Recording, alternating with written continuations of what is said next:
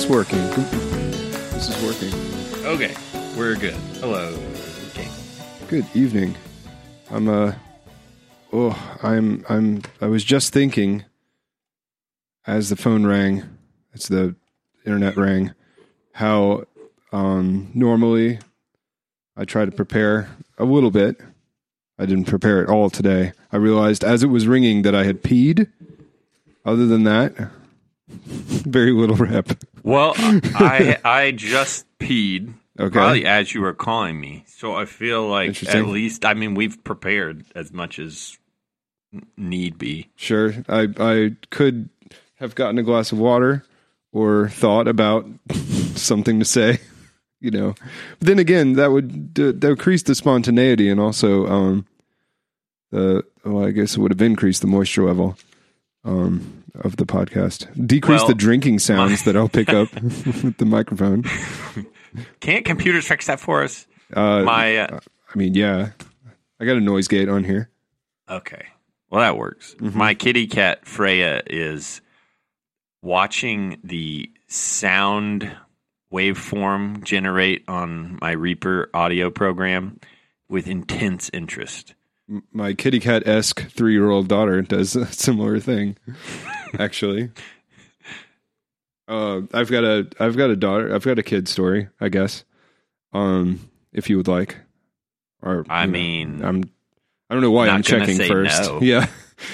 So Felix, when she was a year and a half ago, maybe we had a minor hospital visit for like a cyst, like a little like benign and harmless, but ultimately one of those things you want to get taken care of.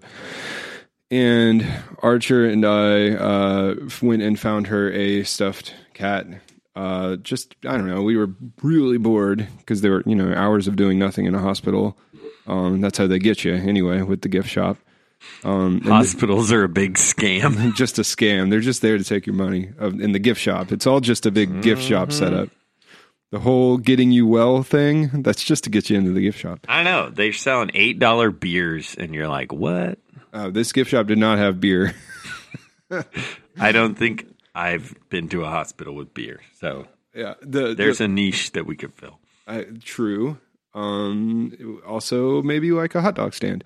But anyway, and then maybe we also have a clinic at a baseball game. There you go. Just throwing ideas. People get sick all the time, and sports fans are the least likely to go to the doctor unless they're already at the sporting event. Yeah, free exam during the 7th inning stretch. It brings a whole new meaning to the. Okay, so anyway, we're in the gift shop, and I bought her just with my son. He didn't get we gave him, like, we had a sort of like a presentation of my childhood bear to him as like, this is Bill the bear. He's almost as old as Daddy is. Like, look, he was really special to me. And Archer was like, all right. Like, not interested in that, not interested. For a second, he was interested in a stuffed tiger my sister got him because he looked like Hobbs. It was presented as Hobbs. But he and Hobbs had a falling out after like a month. But my daughter, so we're uncharted territory. I was like, we're just going to get her something. We got her this black stuffed cat. That black stuffed cat became Felix's like best bud in the world. The cat's name was Kelly Kitty Kitty. And you can see maybe that this story is not going to take a good turn because I'm speaking of Kelly Kitty Kitty in the past tense. Yeah, I'm a little stressed out right now. We actually don't know what happened. Kelly Kitty Kitty came with us on vacation to my family's, and well, there's a little bit of a sort of, I don't want to say murder mystery, but there may have been foul play involved because we're missing not a number, but we are missing a non-zero amount of core child entertainment things. Like Archer can't find his electronic Yahtzee that he got for Christmas. I'm now that I think about it, we may R2D2 Bop It may not have made it either. All right, Cam, I'm a little off if you're going to accuse somebody, allegedly. Okay. Allegedly, the factors, unexplained factors, are sort of in play here, but that's not the point of the story. The point of the story is, I thought, we get back. She's very sad. Kelly Kitty Kitty is not here. Kelly Kitty Kitty has a friend from IKEA named Coney. That's really sort of a pretty serious Luigi to Kelly Kitty Kitty's Mario, if you know what I mean. Like Coney's all right. Not as good. No, Coney is the George Costanza to Kelly's, Jerry or whatever. Like Coney's not holding down a spinoff, So I finally I couldn't take it anymore. We couldn't find it, so I tracked down this exact cat and ordered one of them, and they got in the mail, and we've videoed Felix opening the box, and she pulls out this literally identical cat and says, "That's not Kelly Kitty Kitty." Yep. Yeah, and she said the eyes were different, which she might be right. They might be green, and the other cat's was blue or something. Probably different. It's probably different from what her last memory of Kelly Kitty Kitty was, because those animals sort of get roughed up. Yes, this was the problem. Is I was like, well, maybe Kelly Kitty Kitty got a bath, and because she said that there were no crumbs in her fur. I don't think she means crumbs. I think she means like there might have been like something stuck in there. So little flaws. Like Kelly Kitty Kitty had definitely been carried many places. My children are not filthy toys, but there's some wear, natural wear. Yeah, so you should have treated it like a pair of Levi jeans where you distress Kelly Kitty Kitty ahead of time. Just outside stomping a stuffed cat into the sidewalk. And Felix comes across you just like curb stomping Kelly Kitty Kitty. She's like, "Daddy." I mean, if I had gone out in the middle of the night, now that's going to be maybe even more ominous in the general sense, as opposed to stomping a stuffed cat curb stomping a stuffed cat in broad daylight. But it's sort of a risk reward thing. The chances of someone coming across me are lower, and also the chances of me being able to intimidate them away from asking any questions are going to be higher. I would not ask someone a question if they were beating up a stuffed cat outside. And we live on a not super busy, but like the sort of a intersection of two roads that are the way to get a lot of places in Chicago, and so we get like the fire trucks and stuff going by. And the other night at we'll say 2:15 in the morning, I was up being irresponsible and playing video games, and there was a man who was hollering, sort of like a whale, sort of like a kind of like that, walking down the street. That's so sad. No, it was not. I guess there was a little too much pathos in my wail. It was more of a mentally ill. Yeah, mentally ill, or like maybe I took the wrong mushrooms, or there's a number of things. It was not the wail of someone who like is trying to find someone because they saw a horrible accident or something. This was a wail of a man whom I would not be able to go outside and help. Where was I? Oh no, so anyway, yeah. I mean, I go out there and punch a stuffed cat, and that's like child's play. But Kelly, she's very. I'll send you the video later because you could see her sort of the gears turning.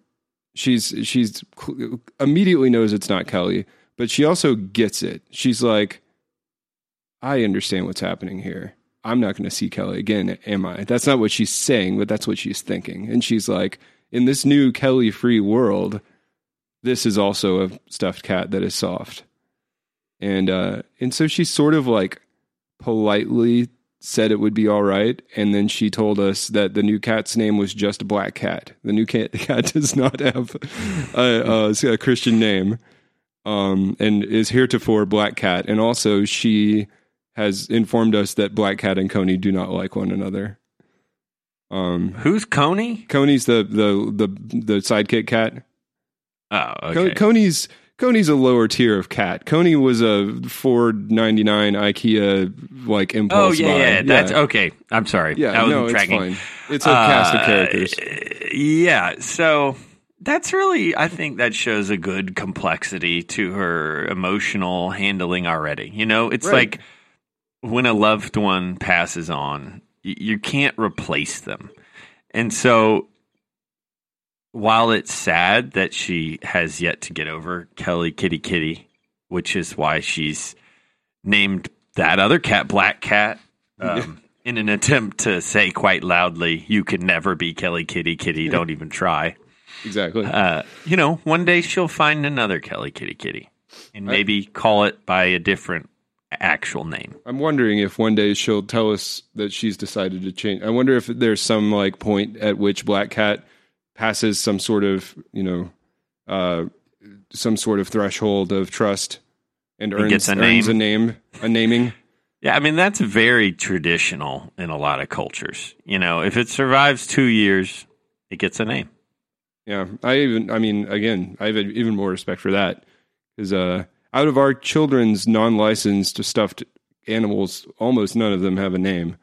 They're just sort of like I have a bear that I got from Germany at some point when I went to Germany, and it's just got a German flag ribbon on it, and it's just Germany Bear. It doesn't have a name, really. It's more of an identifier.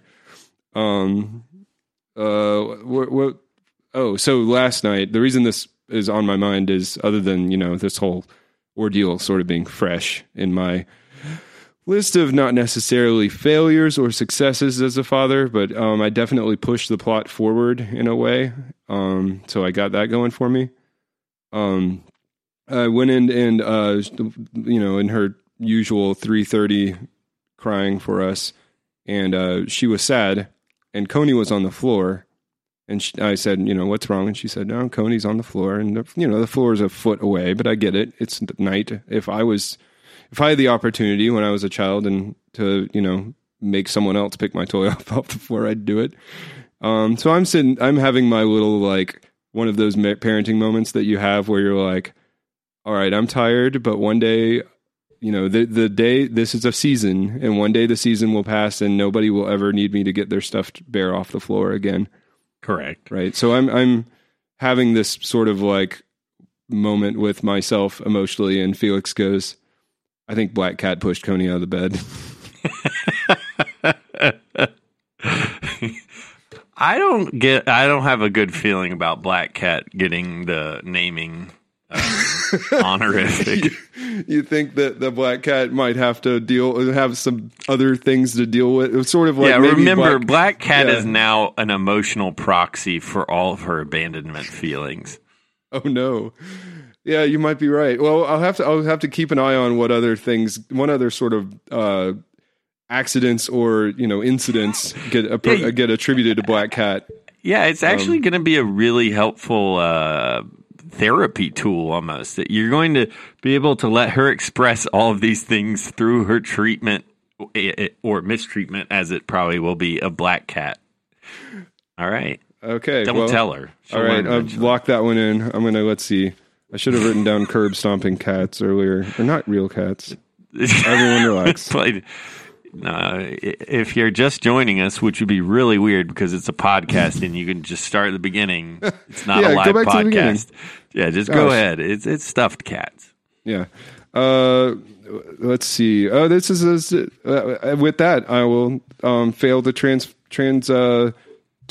out of it appropriately. Yeah. See, this is why I don't write during the podcast. I can't write and talk at the same time. Hammer and Block for Two People, episode 2, season 2, episode 2. Let's see if we get to 52 episodes this year. I figure that at the end of the year, we have sort of an indicator of how many weeks we failed based on... I prefer not to call it failure. I prefer to call it curation. Okay.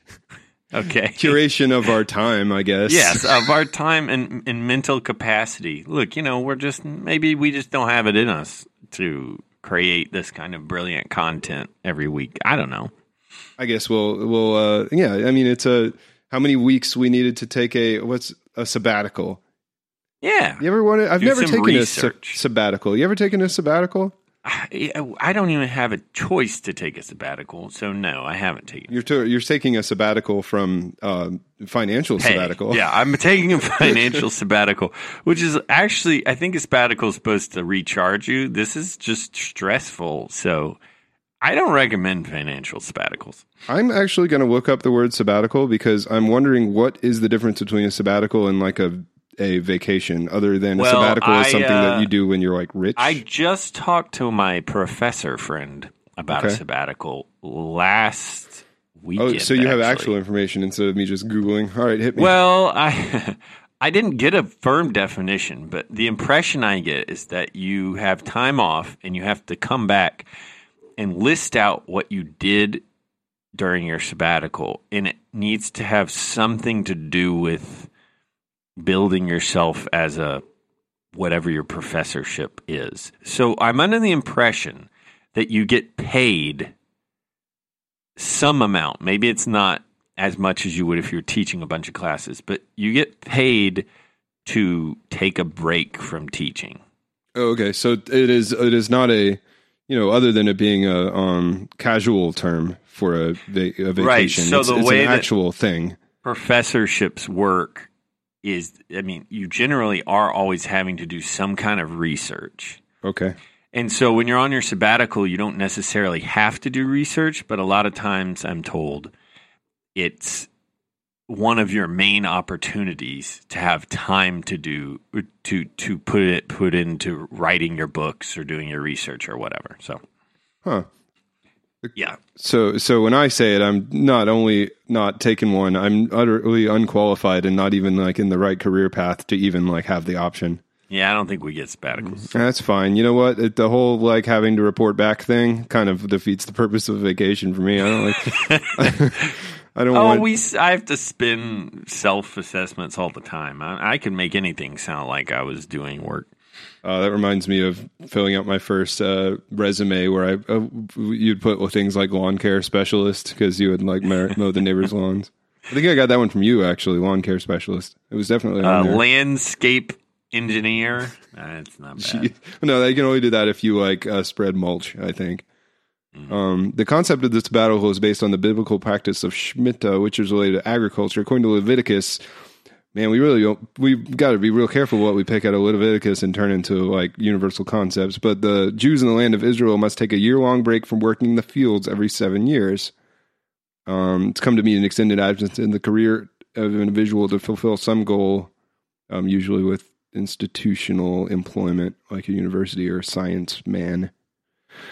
A science man. That's what it says here, science man. Well, I'm glad you brought up Leviticus because I felt like we were avoiding that topic for long enough, and I had a lot to say about it.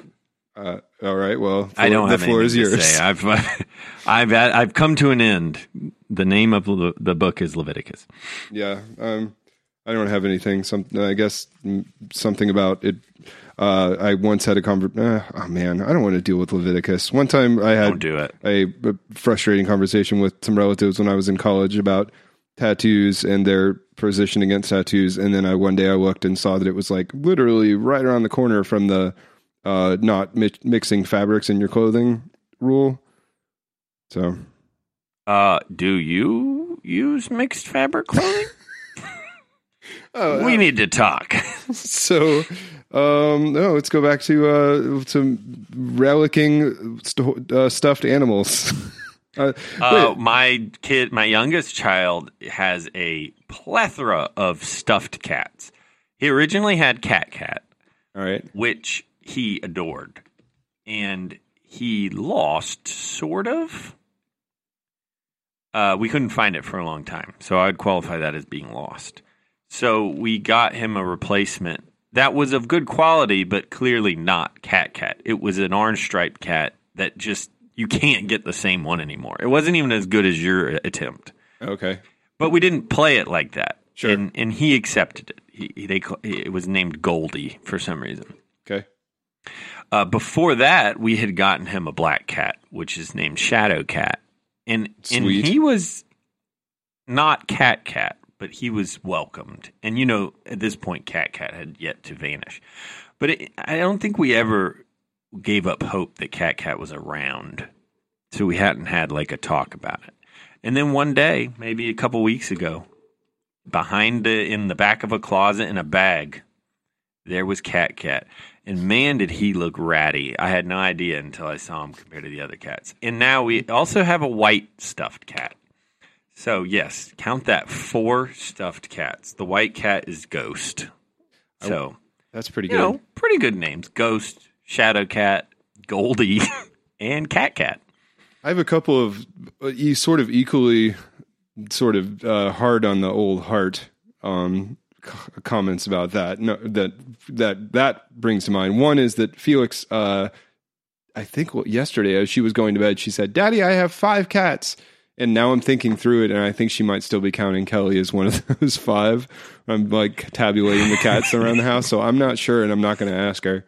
The second thing that's also sort of a downer is that she got a cat for Christmas. It was a white cat, which it was like a pink bow on it, and she really likes this little cat. But it's like a mechanical, like you press the tummy and it makes a horrifying, very unconvincing meow, like a really harsh meow sound. And then it walks. You hear, it's like a Tickle Me Elmo. You hear all the servos firing off. It's like meow, meow, meow. Yeah. Meow. Meow, meow, meow, meow, meow, meow. And but it was cool. She never had a cat that like walked around. She was really charmed. And then yesterday, I think right before I was going to work, she goes, "Daddy, she's not walking." So now she's had to deal with the loss of a loved one and the crippling of a loved one. Yeah, that's the horrible thing is the cat's not like running out of batteries. It's fresh. This cat's fresh off of Christmas. The servos are going, but something inside of this cat, whom I'm not sure has a name, has disengaged. So it goes meow meow, and then the servos go and the cat does not move like at all. Now you're gonna have to talk to her about the at what point does a creature's usefulness sort of exceed its happiness, and when do we? Basically the old euthanasia conversation, which the old euthanasia we all have with once they're about 4 or 5, it just comes up. See, I feel like that would require me to get sort of euthanasia is usually at the discretion of the individual, right? So then we have to figure I'm going to have to learn how to throw my voice. Guardian. Oh, I'm the cat's guardian. Okay. I'm going to have to forge some paperwork then. Who's the cat's guardian in this case? You would assume it was Felix, but I'm not sure she would make the right decision here. She's sort of emotionally compromised. Too emotionally compromised, definitely. You can't do that. The cat needs a living will. Shouldn't buy easily breakable moving part things that also could potentially have a deep emotional connection for your small child. That's the lesson here. Yeah, we learn. What I'm really concerned about is, after all this, one day you come in to a room and there's Black Cat on the floor and then Kelly Kitty cuddled up next to her. And you're like, where did that come from? And she's just like, I woke up and she was here last night. Oh. Then you have to talk to her about like Pet Cemetery or something. That's I would worry about that more if I had done the relicking out on the street corner with the, I think that like, despite the fact that we haven't even touched it, but I think that there's a potential really solid business opportunity involved in like sort of replacing well-loved pets with equally worn replacements. You know what I mean? Like somebody comes and you're a pet. I don't know. It's like whatever the opposite of a bounty hunter is. You're there to come up with forger. You're a toy forger, forager or forger. But anyway, yeah. There's certain that's definitely a business opportunity. People potentially will. They do clone pets now. Oh, okay. Well, this is like a toy clone. I guess you're a toy cloner. Anyway, point being, if you're out there stomping a cat on the sidewalk, a stuffed cat, and then you're just asking for some sort of a toy-based Pet Cemetery situation. That's where I was going with that. I went around the long way. Yeah. Well, you can avoid that now. This is what we do. We think through things, and then we make the absolute best decisions. You can't make the decision unless you've turned it around in your hands and seen it from all possible sides. Is that on a poster at work? I can probably work that out. Most of our posters at work are of quotes from rock and roll songs because we're a cool company. Ooh, you guys are super cool. I believe I would say that they're like motivating, but they're not. They're just like quotes from songs. Like, hey, here's a quote from a song. Like, I believe we had a Kanye one that got replaced with a different one recently. Kanye didn't make the cut. Kanye's sort of not made the cut in a lot of areas recently. He's on the outs. He is. He's a crazy man. So I will say people. that like the chances of us uncovering Kelly Kitty Kitty in some corner of our apartment are low to nil because we are on finishing up week 2 of a 8-week apartment refresh program. I saw a picture of your kitchen it wasn't in shambles. It was just turned inside out. Yes, I would say that would be a good way to put it. Sorry, you paused for so long, I thought you had fallen asleep. I know an apartment refresh is just titillating podcast. I was being attacked by my cat, honestly. Okay, well, she probably heard what we were talking about. She's playing, but it is effectively tiny needle blades clawing all over me. Well, you gotta train her up to be a tiny killer. I don't think you have to train cats to be killers. You just gotta keep her on her game. Be killers. Yeah, you got to keep her skills up. Mm-hmm. Yes. So sorry. The kitchen was inside out. We had taken. This was week 2. Week 1 was like clean and mop all of your floors, which sounds trivial until you just really take it seriously and say, like, I'm really going to actually clean and mop all my floors. Resulted in, and then you start something called an outbox. And the outbox is an area where you put things that you could part with. It's not things to donate or throw away or even get rid of at all, but it's stuff that you don't actually need. I guess there's like, does it bring you joy kind of thing? So I'm looking over at the side of my bed, and there's about an 8 by 2 foot area that's just packed full of junk. Wait, do you just go through it later? I mean, yeah, you let it sit there a week to emotionally disconnect from it as a possession. So you don't go, what normally happens is you go through a closet and you're like, oh, this is my trophy from when I was 11, or like, here, maybe I'll need this. Yeah, so let me ask you this. If you had one thing that wasn't a human that was like your Kelly Kitty Kitty, what do you think it would be? Where, if I had if I, or do I? No, I meant it in the sense that what is it if you would compare those things to something you own? I have a very nice, I'll tell you what, I just got a pair of, since they're fuzzy, I just got a pair of slippers for Christmas. Ooh. And these aren't like, when I was growing up, my dad had a pair of, or he still has them, they're like lamb's wool slippers. And the bottom of them is not rubber. It's like just lamb's wool or lamb hide, I guess. But they're not like moccasins. They have no back to them. So you slide your feet into them. They're very fuzzy. And then the bottom is not like rubber. It's dead lamb skin. Yeah, it's hard to find because you go to like Land's End or whatever get your slippers, and all of those slippers are too much like a shoe. I just want a slipper. I don't want to take out the trash in them. Anyway, I got them for Christmas for my parents. They found some website that like hand makes them and bought them for me. Ooh. Yeah. Wait, the same kind?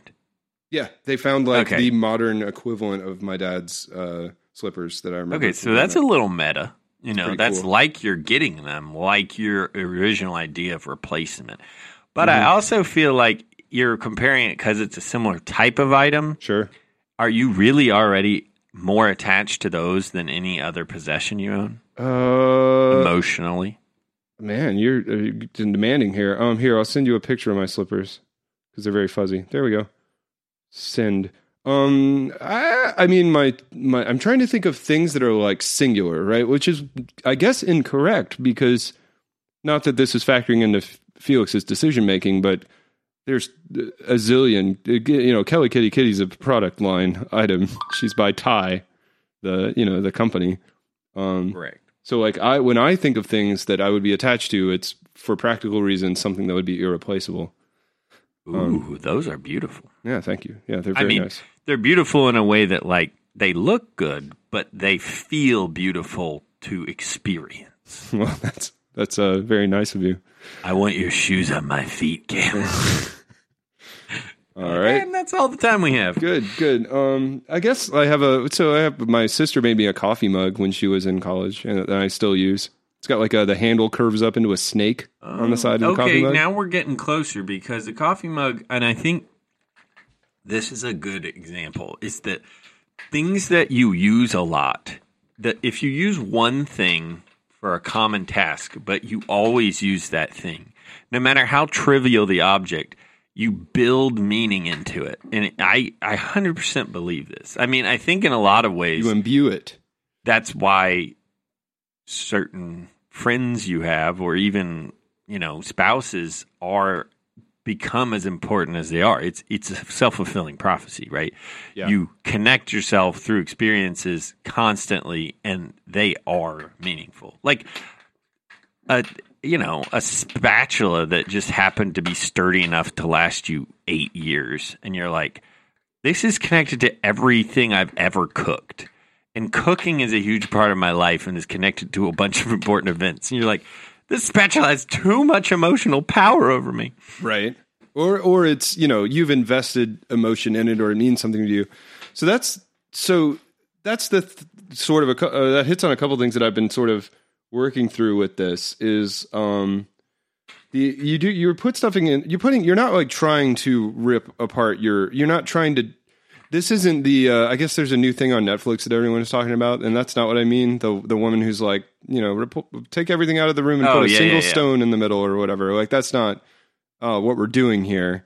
This is not like a disconnect from all things. This is a go through a room and like demand of an item, if it like is actually, if you're using it, like if it matters to you really, like if you would miss it, or if you would just miss it the next time you thought about it, and like you're giving yourself 1 week, so things go in the outbox for a week, and then you re-examine it and you say, do I still feel the same way about this random item?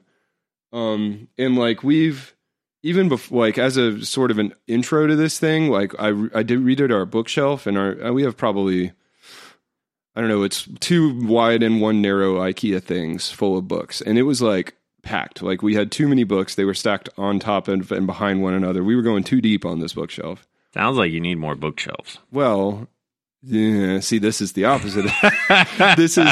I looked at, and I took a hard look at it, and because what I have to fight is my instinct, which is like Tetrising.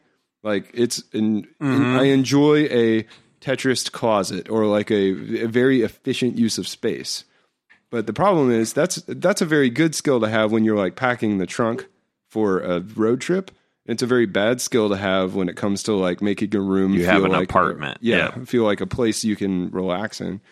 So I don't know. I went through and we picked books that we didn't really care about keeping, and like trimmed probably 40% of our books and just put them into our storage unit.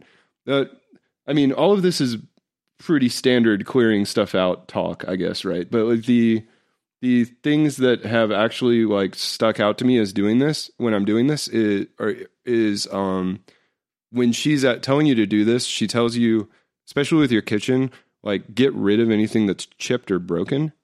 Oh, just say like, it's chipped. Wait, what book did you read? This is Apartment Therapy. Sorry, I should have led with that. And I also think it's written by a man. Who, well, I keep saying she. I think it's incorrect. Anyway. I have a friend who helped us do something like this. And our house is not anywhere close to the ideal, but it's vastly better than it was. And it's exactly like this. Getting rid of the stress of like over attachment to things by moving them to a later pile. So like you don't stop in the middle of cleaning for everything that you're like, ooh, what about this? And then throwing all that crap away. Like that's where I ran into the spatula problem. I'm like, I mean, it still works. I had this at my first apartment, that kind of thing. Yep, the spatula problem. The spatula problem. So here's the thing about the so the outbox, yes. The disconnecting from things, yes. The first week, the first thing she has you do, I swear, for some reason for years I've thought it was a woman who wrote the book. I think it's a man. First thing they have you do is take one thing that from your house and just put it by the curb, and just to start the process. Get the ball rolling, right? And so I took my pull-up bar that I had like connecting or in one doorway of this house, and then had taken it down at one point and discovered that it had taken a bunch of the paint off. I forget why I had to. I had to take it down so I could Tetris in a shelf into that closet that wouldn't fit with the pull-up bar up. I just put it by the curb, and like I didn't like try to Craigslist it. I didn't do. I just, if someone wants it, they can have it. Otherwise, the trash man took it away, and now it's gone. And Shannon did it with like most of our laundry baskets. We went down from like 5 laundry baskets to like 2 or something. But the thing about it, and the thing with and I want to know what you did about the spatula, because the book is not about replacing things with better things. And I think that's a really interesting distinction. The book is about, at least at this point in the book, it is about clearing away things that you don't need, not about saying like, oh, you know what I need? A better spatula. Because I feel like that's the trap that people fall into when they start to like redo a kitchen or clear out their apartment, is they end up doing one or two things. One, they replace things instead of getting rid of them. Or in 2, they buy storage. Like they buy new, they go to the Container Store and buy new. Right. Well, I think for us, it was very clear that we weren't on like a borderline issue. Yeah. We would have, what would happen is we would pull out, 15 spatulas. And once you pull it all out, it was sort of embarrassingly obvious. Like I knew I had more than I needed, but I didn't realize seeing them all at once. Like, this is ridiculous. Then a bunch of them were broken, or at least broken enough that I don't need to be keeping them when I had other ones at work. Some of those I was attached to, but like, okay, then you toss them. And then you have more than you need. And then usually you end up getting to keep, a couple things that you really did want anyways. And then you feel good about it. But I mean, we were like pretty overloaded. It was not like, I'm not going to have a spoon if I get rid of this spoon. That's the crazy thing for me doing this now is we did a much less guided, more sort of brute force version of this when we up and moved to Chicago. Because we had, we were in like a 3-bedroom house with an attic. I took a solid 2 minivans with the seats taken out full of stuff to donate. And I could tell you one thing that was in there now. And it was like a broken guitar amp that I bought when I was in high school. But like it just felt grotesque, like taking just this car full of stuff twice. Of stuff, I don't remember what most of that stuff was. And then, so I felt like we minimized when we came here. And then now we're here and I have a full storage unit of like actual storage stuff. Although there's probably stuff in there that could use this treatment. And then I could still get like, 12 square feet worth of garbage, not garbage, but outbox candidates after all of that. At some point you have that thought, and I don't know if you've had it yet, where you think, if like there was an apartment fire, it wouldn't be the worst thing in the world. I haven't gotten... No, not like you want to burn it down. What I mean is you think, if everything vanished and it wasn't my decision, so I didn't have to have any emotional like regret, I would be happier than I would be sad. At some point when you're dealing with this, you have that feeling like these things are making me emotionally compromised somehow. Yeah, I mean, there's a few different angles on that. Like, one is, if tomorrow the storage unit with all of that crap in it burned down, like, I don't know. I have a Super Nintendo and a bunch of games. I have like all my paperwork from when I was a kid. It's memories. There's nothing in there that's like necessary for my existence. I don't have like the secret codes to anything, right? It's just stuff. But at the same time, some of that is good. Like, I think you'd be fooling yourself to say that like it's good to liberate from every single thing. No, I agree. I think what the feeling is more that you realize how much more it's tying you down than it is doing you good when you first start digging into it. Right. Like, I think you're fully capable of recognizing that and changing that in your mind without having to burn down your shed. But like, you realize that when you imagine it happening, and you're like, "Oh, whoa, I'm way off on this. I need to adjust." Right. And I think we got to that point with some of our stuff when we were down in Florida, like just trying to get rid of stuff in time to move. Like, I Craigslisted our dining room table and chairs and stuff. Like, there's stuff that I miss, but like I would not have missed like wait, none of that works.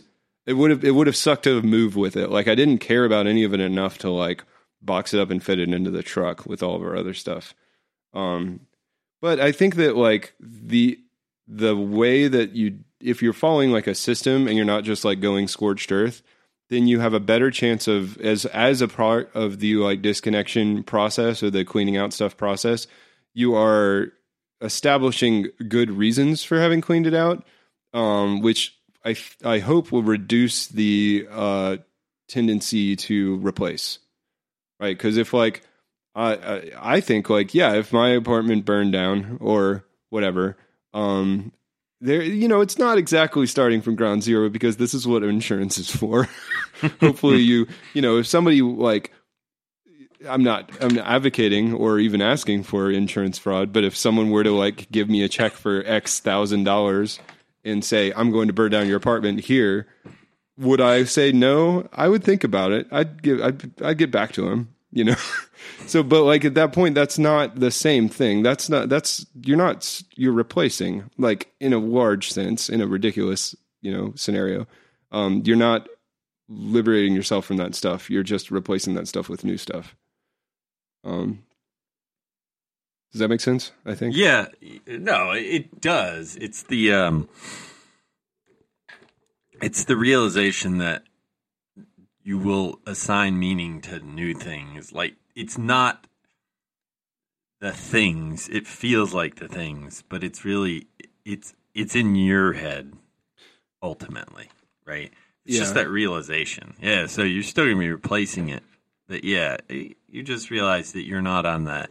You're not at the whims of your environment as much as you think you are. And so you can chill out a little bit. I see what you mean. Yeah, so like when you are getting rid of things, the important thing is not that you're getting rid of it, is that you are like, you are now less one thing, like emotionally. It's not like you're you're not gonna like take that slot that says 12 spatulas and go out and buy yourself a 12 spatula gift set, because the real problem was that some of those spatulas were broken. It's that you actually have like mental. You're gonna say, I used to have a mental 12 spatula slot in myself, and I'm going to replace it with a 2 spatula slot, whatever. Yeah, or preferably remove your spatula slots and just interact with them as needed. Oh, I see. Yeah, you could emotionally disconnect from all your spatulas, I guess. Well, just realizing that you're not beholden to anything in your life. You just have different levels of convenience they provide you. I guess that applies to people too, but that's a whole nother thing. Well, I'm looking here at all this stuff that like was on in this like picture of our inside out kitchen, and y'all had a lot of bowls. That's because of IKEA. You buy the cube, the IKEA 365 cube of dishes, and then you realize that you probably need 2 because they come in sets. It's like hot dogs. They come in sets of 6 instead of like 8. So then all of a sudden you buy 2 and now you have 12 and you only spent like $60, but you have 5 dozen dishes or whatever. So I did throw out a bunch of those. You get really excited and start trying to explain it to somebody, and then you get really confused, and you're like, "Wait, how many did I buy?" So many, man. We have an Instant Pot now, which I sort of resent because I feel like I do about the sous vide. Like it feels very like irritating, trendy food thing. But bougie, huh? Bougie. Oh, I guess so, bougie. But we have one, whatever. And like we had a rice maker, and I like the rice maker because it's little and cute, and it bubbles over every time. And it's like I would say that rice I like makers sort of personified the rice maker in a weird way. Rice makers are a recommended single task item, I think, for people who cook. Well, here's the thing: is as much as I resent the Instant Pot, and as much as it looks like a T2000, it makes better rice than the rice maker. It just does. How quickly? Quick? Yeah, I mean it has to pressure up and pressure down and cook, but like brown rice, it takes like 25 minutes maybe. Okay. Yeah. Other than the pressure up, pressure down, I'm a fan of the Instant Pot. Yeah, it's scary, but point being, the rice cooker did not make the cut. Oh. Yeah. Well, I've still got a little bubbly rice maker. So here's the thing. That's my train of thought was like, I'm realizing that this is about throwing away broken things, but at no point does she say replace your broken things. She just says get rid of them. And then I was thinking more about the ideas of like replacement versus like renewal being a thing where you reevaluate whether you need something at all, not whether you need a better one. And then I was thinking about like what this means in terms of like consumption, right? Like, so I'm looking over here to my left at a huge pile of shit. A lot of it we moved here with, and I have not touched it. Like, there's a silver bowl that we might keep because it's like a family silver bowl, but it's literally just been sitting like in a closet for the past 2.5 years. There's a olive oil dispenser, the one that has the like valve at the top, but we never use because we go through olive oil too fast. So what'll happen is we'll fill the olive oil thing, empty it, and then just sits around empty for like a month. And like, what is it wasteful for me to have that on this side of the apartment or the other, or for me to have it at all, like for me to get rid of it? They're all kind of equally wasteful. Because I'm realizing that the wastefulness is not when you get rid of something, it's when you buy it, right? And so because then it's going to be gotten rid of, right? The consumption is purchasing, so you're saying not using. This makes it much clearer to you that when you purchase things, you're being more circumspect about whether or not, it's a commitment now. You realize the commitment you're making when you purchase like anything, especially anything that, is not easily disposed of or biodegradable. Right. Like this is, this realization is this morning or whatever. I was thinking about this, but in my sleep-addled post Kelly Coney domestic violence mind this morning, I was like, yeah, the us moving this stuff to there, or like, I mean, it feels good to donate it, but it could also, it's in the cosmic sense, I could do anything with this stuff, and it doesn't really matter because the act is done, right? Like the act of consumption you think of, or I think of as like using something, like, oh, if I just threw away all of these coffee, if I threw away an unopened container of coffee filters on accident or whatever, I'd be like, oh, I wasted those coffee filters. But in terms of consumption, I bought them either way, and they're in the trash either way. They're just in the trash in a different form. And the like means of them getting to the trash is ultimately like meaningless, I guess. Does that make sense? I don't know. Consumption is at purchase is, I guess, the thing that I realized. Ouch. Sorry, I was just stabbed. It's cool. Yes, I mean your coffee filter example is a little different, just because you would have to immediately purchase more coffee filters, presumably, which would increase the consumption rate. But your point is true and taken, which is like with food, it's very obvious. You buy a bunch of food and you consume a certain amount of it over a week, which is its normal lifespan, anyways. At which point you'll go buy more food. And if you buy twice as much as you need, you've already done it. Doesn't matter if you eat it. Doesn't matter if you throw it away. Because it doesn't have a lifespan out of that. You have to figure out how much you actually need so you're just not, buying more than you need. Mm-hmm. And that's like pretty much everywhere. Yeah, I guess with non perishables, right? Like I've just like all of this stuff in the corner isn't going to go bad. It could stay in my storage unit forever.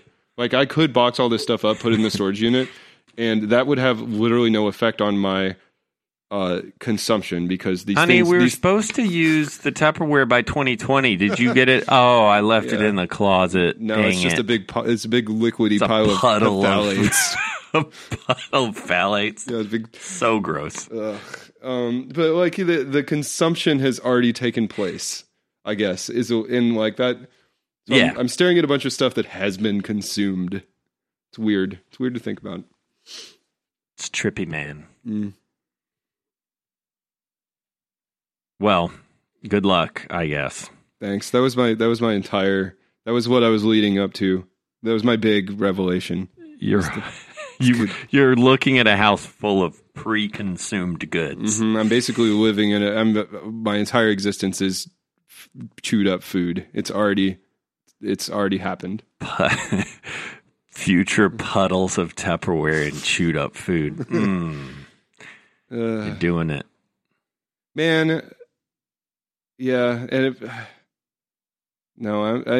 I'm not trying. I'm trying to not go off like the deep end of it too. I'm just like I'm reaching out and I'm picking up my little BB-8, my little what's it called, Sphero. They made a BB-8 a couple years ago. Oh yeah, I know what you're talking about. This shit remote control running around BB-8. Yep. The batteries inside this BB-8. This BB-8 is sealed closed. The batteries inside this thing died after about a year. It does not hold charge for more than a second or two. It like Bluetooth pairs and then dies. It is now electronic waste. Well, it was. I guess I got some joy out of it, right? I guess there's that part, but like, yeah, it's embarrassing. No, yeah, don't go off the deep end. It is not. There is no absolute evil or right or wrong in these actions. The very act of considering it, but compared to not considering it, changes your behavior perceptibly, and any change is better than no change because you're never going to find the perfect balance.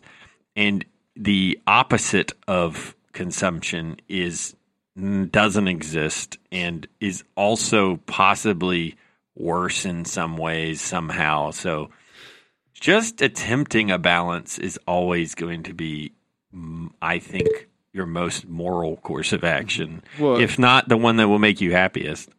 Yeah, ethical consumption and under systems of that's a whole other thing. I don't necessarily want to touch that. No, but this ties into the thing that recurs, which is the more you become aware and a concerned person about being responsible, the more you realize you can drive yourself insane under every category of it because there's no most responsible person.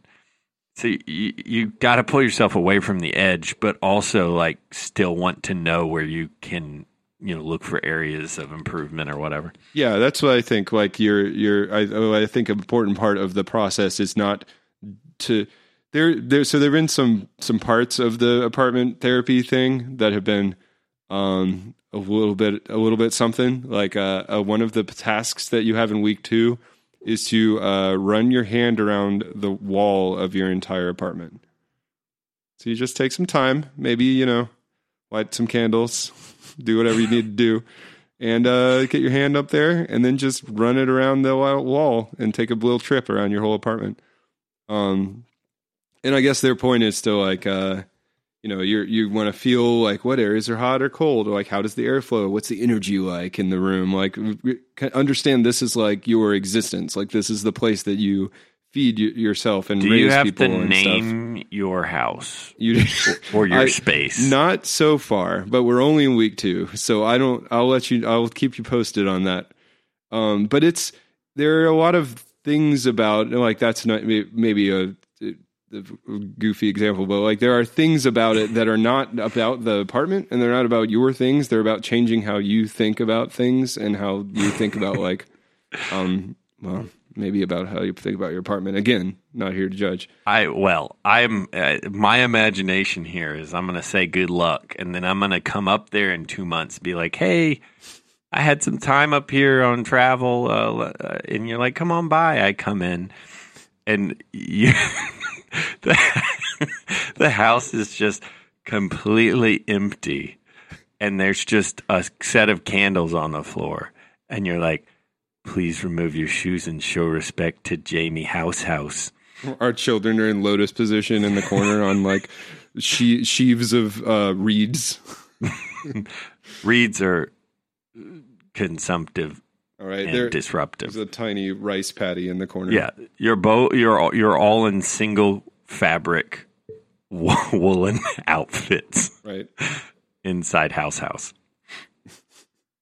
I welcome you in. I also welcome the house to you, or something. Like there's the part of the greeting involving personifying the house that maybe you weren't expecting. I think we could do with more creepy traditions in modern society. It's I won't say you're wrong until the line is crossed too far in the other direction. I mean, we're already. I mean, you're in the city. We weren't a no shoes inside family growing up, unless your shoes have been in the dirt. Man, that is so confusing to me. I'm totally willing to ditch my shoes at someone's house, no problem. In fact, I think it may be my preferred way a lot of times, but it's never clear. And I always feel like it's like a thing floating around. You're like, somebody takes their shoes off, and then you're like, do I? And then you realize it's like you and that other person, and like everybody else has their shoes on, and then you feel like really weird, like you're in a dream where you forgot your clothes. And like you get there, and the person's not wearing their shoes already, but they live there, so maybe they just didn't have shoes on. Yeah. You get confused. You just take your shirt off on accident. You're like, I don't know. I don't want to offend you. And there's clothes hanging up on hooks. It's very confusing. No, in Chicago, it's the city, so no one wears their shoes inside. Like, I mean, you wear your shoes at work, but like, you get to someone's house and you've been at best, you've got city on your shoes. At worst, I got you. At worst, you've got snow to deal with, city. and salt and like grime or whatever. So no one, like, the moment you walk in anyone's door, shoes are off. And it's very clear in our house because there's a zillion pairs of shoes outside our door. So it's pretty obvious. So yeah, the solution there is just move to someplace dirtier. But growing up, we didn't have that. So like, there's one of your, there's a tradition that we should establish. There are countries in which this is a lot more well established. There's countries where you wear special shoes in the bathroom. We don't have that. What? Yeah, that's like a Southeast Asian thing. The bathroom's like slightly. It's also on a different floor. It's like a few inches lower than the rest of the house, and you wear special sandals in there. You should read about that. It's a cleanliness thing, like a tradition thing. Hey, I'm fine with that. Yeah. I like a house where you don't have to. It's like, welcome. Do whatever it is that you do at your house that makes you feel the most comfortable. If that includes taking your shoes off, go for it. I feel like you're going to have to, in order to sort of keep that spectrum of behavior sort of under control, you're going to have to enlist some sort of research, some outside of your house research, sort of like, whitelisting of people who come to your house, which I'm not. You mean I can't just let anybody in saying do whatever? I'm saying you can. You're saying they might have some weird home rituals. I'm saying that I want to I want to encourage you in this goal that you have of letting everyone do whatever they want inside your house. But I think that you. Well, I think we've taken it a little farther. Go ahead. I mean, you say you have a sign up that says you're welcome at, doesn't say hello. It says do whatever. You're gonna need to. In lieu of establishing your own home guidelines, you're going to have to do a little bit more research into the people that are let in the first place. Or you just, you don't. And you sort of work your way backwards from whatever thing happens. I'm like super chill. I'm just welcoming everyone. There's like a and bunch then of I hear front. yeah. I hear this awful squishing on my floor. I'm like, get out of my house! You got spoiled Tupperware all over your dadgum shoes. Are you trying to end the podcast? No, I mean, I think that you could play off of that. Oh, I could? Okay. You lost me. I was thinking I'm still going to end it there.